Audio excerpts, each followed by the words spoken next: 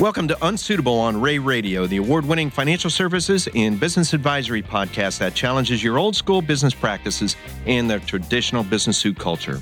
Our guests are industry professionals and experts who will challenge you to think beyond the suit and tie while offering you meaningful modern solutions to help enhance your company's growth. I'm your host, Dave Kane. On the last episode of Unsuitable, we learned about some of the general implications business owners are going to face as a result of the Tax Cut and Jobs Act. On today's episode, which is also part 2 of our tax reform mini-series for business owners, we're going to learn a little more about the tax reductions and deductions owners of C corporations and flow-through entities have been left to consider. Chris Axine, a principal at Ray & Associates and tax planning specialist, is back to talk about the flow-through business income deduction and the new 21% C Corp tax rate and whether or not business owners should reconsider their choice of entity. Welcome back to Unsuitable, Chris. Dave, thanks for having me back. This is a topic that I'm really passionate about, so I'm glad to be here today. You know, as in preparation for this, I found an article that you wrote back, I believe it was in 2010, that's still pretty much applicable to the topic at hand, maybe even more so. Sure. Yep. Choice of entity, it never goes out of style. And in fact, we did a podcast earlier in the year on the topic as well. It's always timely and relevant, and not unlike an annual physical, that a choice of entity is something you should look at periodically to make sure that it's still what you have is relevant for where you are in your business. You know, let's get a couple definitions out of the way before we start. You and I talk in this tax lingo, and we use the term flow-through entity. You know, let's define what a flow-through entity is. Sure. So a flow-through entity is an entity that can either be a S Corp, a partnership, or I suppose you could also call a sole proprietorship a flow-through entity. And what the flow-through entity part of it means is that the income flows through the entity's books, and it gets ultimately reported in the tax paid on the individual owner's personal tax return. So one of the things we're going to talk about, or the main thing we're going to talk about today, is we fielded many calls, emails, and there's been a lot written in various publications that you may be flirting with the idea of converting an existing flow-through entity like an S Corp or LLC to a C Corp by certain deadline. There seems to be a rush and some excitement about maybe doing that, and I think you're throwing a little bit of caution in the wind, and that's what we want to talk about today. So the first thing is, let's talk about a manageable tax rate. We hear the term a more manageable tax rate. What in the heck does that mean? That's a good question. I don't know what a more manageable tax rate means. In terms of the conversation, I think in the press with regard to business income, when you have C Corps at 21%, but you have businesses that aren't operated as a C Corp, they're operated in a flow-through structure, their tax rate isn't the same. So you could have a manufacturing business that is either organized as a C corporation, same business, instead of being organized as a C, they chose to be an S corporation, and they have two different rates of tax. And I think philosophically, the question is that the right answer? Right. Right. So, bottom line there is, if my personal income tax rate is above the 21%, I might consider, and this discussion is, convert everything to a C to take advantage of that more manageable 21%. Right. So that's right. C Corps, they're right now they're all the rage, and in a lack of complete and full transparency in the marketplace is you're purely reacting to the sole fact that C Corps pay tax at 21%, and flow-through entities, if they're eligible for the deduction, would pay tax at a maximum of 29.6. So you have a higher tax rate at the individual level, and so let's save some dollars. You know, I've heard you speak with clients, and in our internal tax huddle meetings, you use the term or phrase, observe the forest through the trees. Yeah. So, and that So don't get caught up in 21% rate where there's other factors that need to go into this analysis and this conversation with our clients. And the reason why they come to us as valued and trusted advisors is they know that we're going to clue them in onto the entire picture and not let them stay focused only on one small part of it. That another way to say that is we're not going to allow them to save $1 today and pay $5 tomorrow because they made the wrong decision. Really what you've been preaching is that, switching to a C in the 21% bracket certainly may be a short-term benefit, but then again, you have to weigh it against some of the long-term detriment that we're going to talk about here in a minute. You use the term, and we hear double taxation. I think you use the word 2 layers of taxation, and that's where I think C Corps, where this gets a little bit off the rails. But let's talk about 2 layers of taxation, and what does that mean? Yep. C corporation, so unlike a flow-through where the income passes through and is reported and paid on the individual's personal tax return, a C corporation is a taxpayer itself. It pays tax and files a tax return on its own and pays tax at 21%.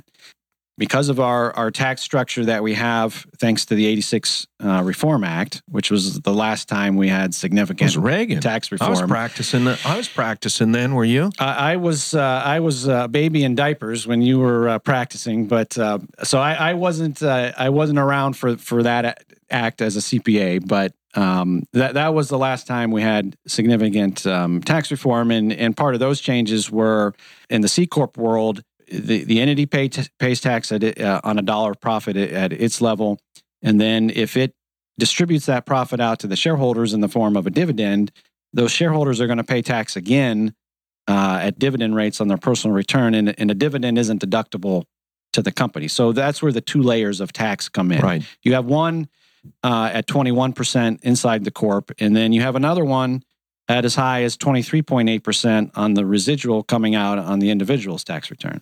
And that's always been the case in the discussion between C corporations and flow-through. But again, what you said earlier, observe the forest through the trees. This is one of those hidden things that may come back to haunt you. Right. So that gets lost in the conversation of all the bright lights are on a low tax rate. But if you're distributing out all of your profits out of this, currently, and you change to C and you continue to distribute all your profits, you're going to end up paying a tax rate higher than if you just stayed as a flow-through entity.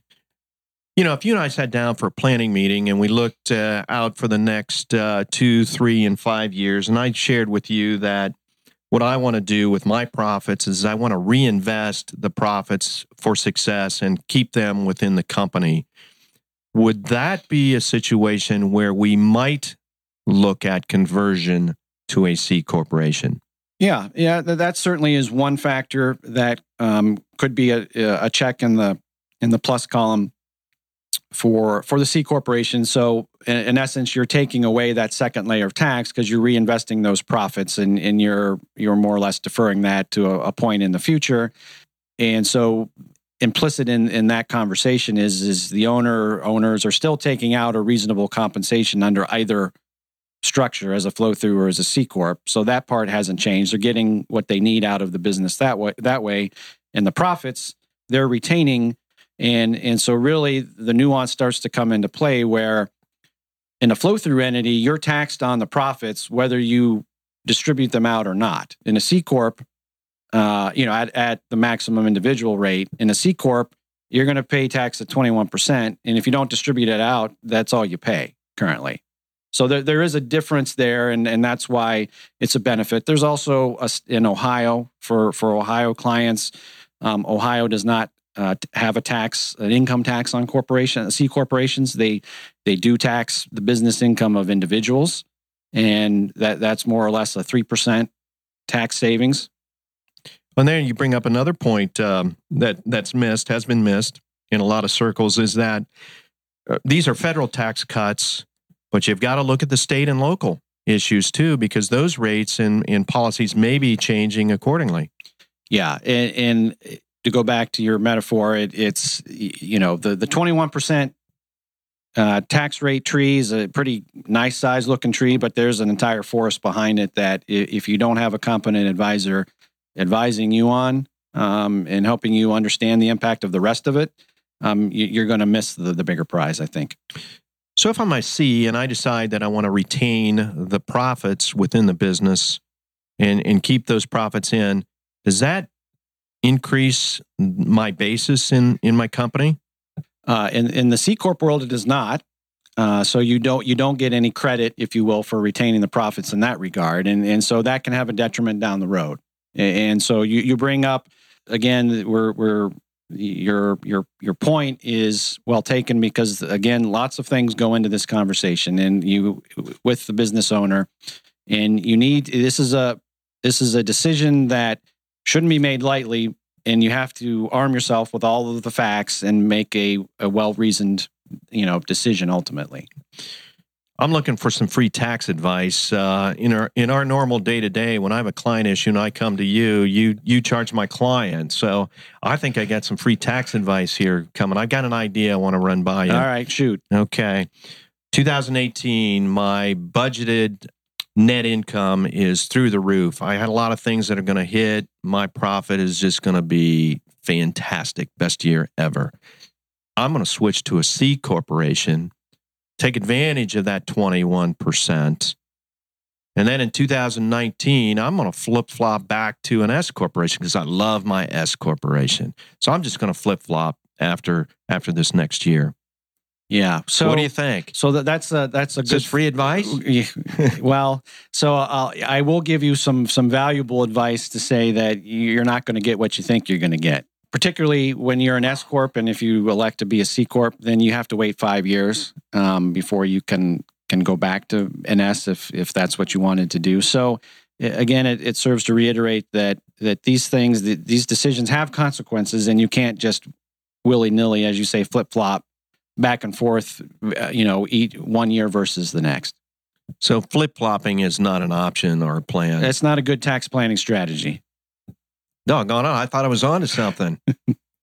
So accounting methods, there's some new rules regarding some accounting methods in the tax change, the tax changes.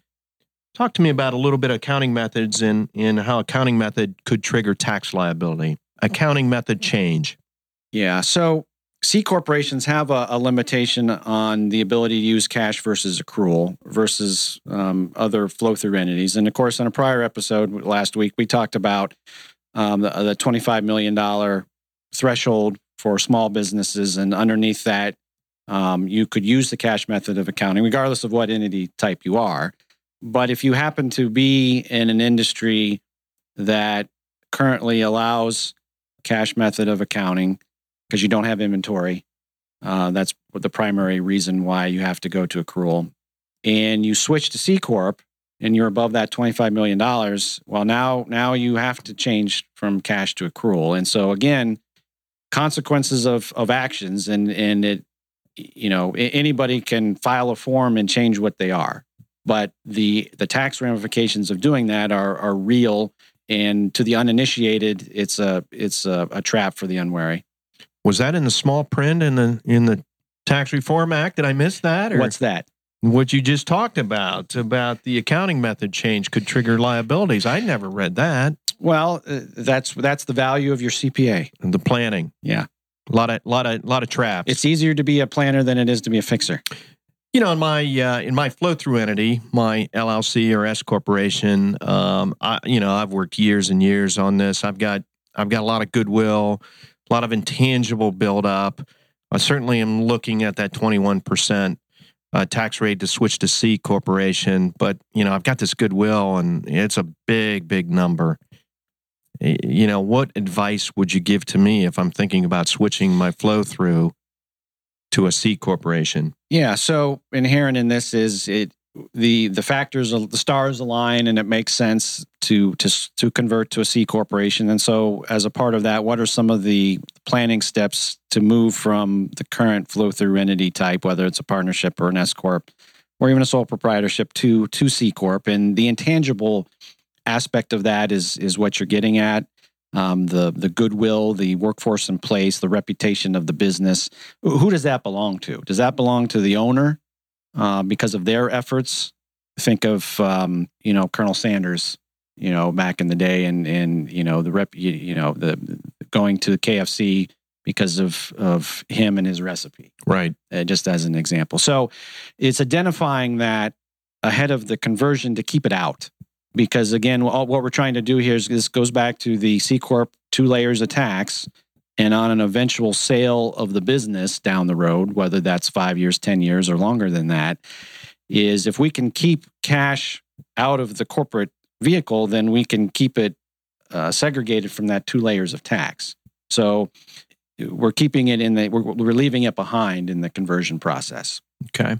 And we have to identify those up front as a part of that. That's the reason why it's a planning point if we're going to convert. Got another thought I want to run by you. I have a again very successful S corporation, and I've elected inside the S corporation, which is a pass-through entity, to keep the earnings, keep the cash inside the business. Now I want to convert to a C corporation. Can I still get those retained earnings in the S corporation out after I've converted? Well, does that make sense? Sure. So under the old law, you had a limited window because what you're getting at is, as I mentioned earlier, in a flow-through entity, you're taxed on the profits whether you actually distribute the cash or not, and so that builds up in your S corp example something called the AAA account. And so that represents dollars that you've already paid tax on. Yeah. The cash is sitting in the company and the S corp, and so you can distribute that out at a later time, so-called tax-free, because you've already paid the tax on it. Well, if you convert to a C corp, okay, absent this provision, now you've kind of trapped those dollars, that pool of previously taxed dollars in the corporate vehicle, and you've already paid the money on it. And if you absent this and you distribute it out as a dividend, then you pay tax again. So potentially 3 layers of tax there. So we've always had a 1-year window in which to pull out those so-called previously taxed earnings out of the AAA pool after you convert to a C. Under the new law, what's happened there is they've done 2 things. One, they've extended it out to 2-year window. So they gave us a little longer period of time to, if the cash flow isn't there in the company shortly after you convert, or you need to keep it for working capital. So that was kind of the I'm going to give you something, but the takeaway I'm going to take from you, piece of that potentially is with regard to whether or not that S corp that we historically had at one point in time prior to being an S corp had been a C corp, in the beginning. Right. And if it had earnings from when it was a C corp, now we have to recoup some of those as we pay out dollars in this so-called post-transition period from moving from S to C. And the long and the short of it is those dollars, if we have the right set of facts that would result in some of those dollars being taxed as a dividends versus being returned tax-free. Wow, that would be an expensive mistake. It would, Could be. And it's one of those things where you at least want to know ahead of time what's in front of you versus having done it and then us having to deliver some bad news once we found out. Let's switch gears. Let's say I have I'm a relatively new business, startup business, getting things going. I'm an LLC, love it. I'm a bit underwater because I'm a new business, but I'm going to be profitable. My forecast and projections show I'm going to be really profitable. I want to convert to the C corporation, take advantage of the 21%. There's got to be a downside to that selection. Yep, and this is another example of a trap waiting to be sprung. Again, you cannot under the rules haven't really changed in this regard. If you incorporate, so it's basically the term of art we use is we're going to incorporate either our sole proprietorship or our partnership. We're going to change it to a C corp, and it's underwater, so the balance sheet, the liabilities exceed the assets. At the time of that conversion, there's a tax on that difference. So to the extent the liabilities exceed the basis of the assets that you're transferring, that triggers a real tax and you don't have a transaction that generated any cash. All you did was file a form that said, I want to move from being a sole proprietorship or a partnership to now I want to be a C Corp, and the IRS hands you a bill for tax dollars. So that's a deal breaker. That's an oops. That's an oops.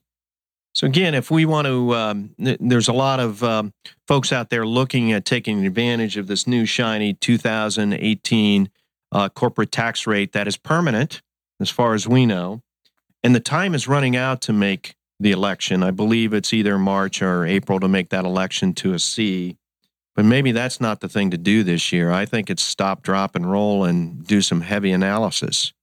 Right. So if you there's a limited window to have retroactive effect for your conversion. And so the period you're referring to is there's a 75-day window. So if we wanted to change our entity type to a C corporation effective 1/1/18, we would need to make that election no later than 75 days, more or less March 15th of this year. The tax law just passed. There's additional guidance we need from the IRS that might have an impact on our decision to change. And so for those reasons, my advice to my clients and the people that I talk to is, you know what, let's not get hasty and feel like we have to be rushed to make an election for 2018. In my mind, the worst thing that can happen is let's wait a year. And yeah, we're not going to get the benefit of 21% tax rate for 18, but let's take the time to do the right analysis to educate and arm the client, the business owner, with the data points so that they can make an informed decision, and then do it in 19. And I think we'll all be far better served by doing that versus to rush to a judgment now and then hope we made the right one. And if we didn't, then we're stuck. The good news is there's a lot of great options out there for business owners as we sit here today. And that's really kind of neat to look at that going forward. But as you said, there's a tremendous amount, and I don't want to use the word just tax planning. It's business planning, it's succession planning, it's family planning, it's employee planning. It's all of the above that goes into the equation. Let's not let that shiny 2018 tax rate blind our decision. We have work to do.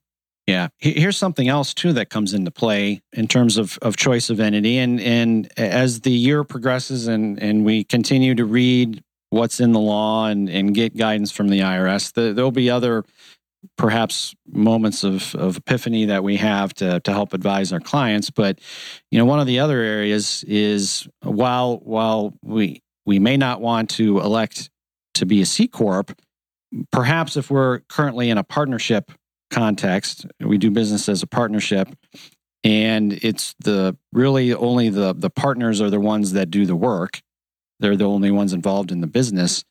There might be some planning to consider in terms of choice of entity to take advantage of the flow-through deduction that is available, that if they have the right set of facts, they may not be able to take advantage of in their current form as a partnership, that if we convert to an S, they could. Our guest today has been Chris Axeen with Ray & Associates. This guy knows his tax stuff without a doubt. I think I'm going to take you out to a Blue Jackets game and write that off and get some free information. Oh, wait, we can't do that, can we? You can do it. You can do it. You can do it, and as long as you buy me a hot dog and a pop. We'll go for it.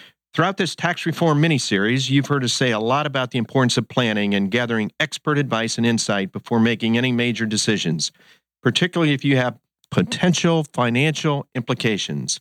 Obviously, the Tax Cuts and Jobs Act has provided us with a lot of unknowns. I urge everybody listening to give your CPA a call to determine your own next steps. In the meantime, be sure to check out Part 1 of our Tax Reform mini-series for business owners. We've also included a lot of great insight on our website. Check out our Tax Reform Research Center at raycpa.com Tax Reform. Finally, be sure to subscribe to Unsuitable on iTunes or follow Ray & Associates on social media using the hashtag RayRadio for any tax reform developments. Until next time, I'm Dave Kane, encouraging you to loosen up your tie and think outside the box. The views expressed on Unsuitable on Ray Radio are our own and do not necessarily reflect the views of Ray & Associates. The podcast is for informational and educational purposes only and is not intended to replace the professional advice you would receive elsewhere. Consult with a trusted advisor about your unique situation so they can expertly guide you to the best solution for your specific circumstance.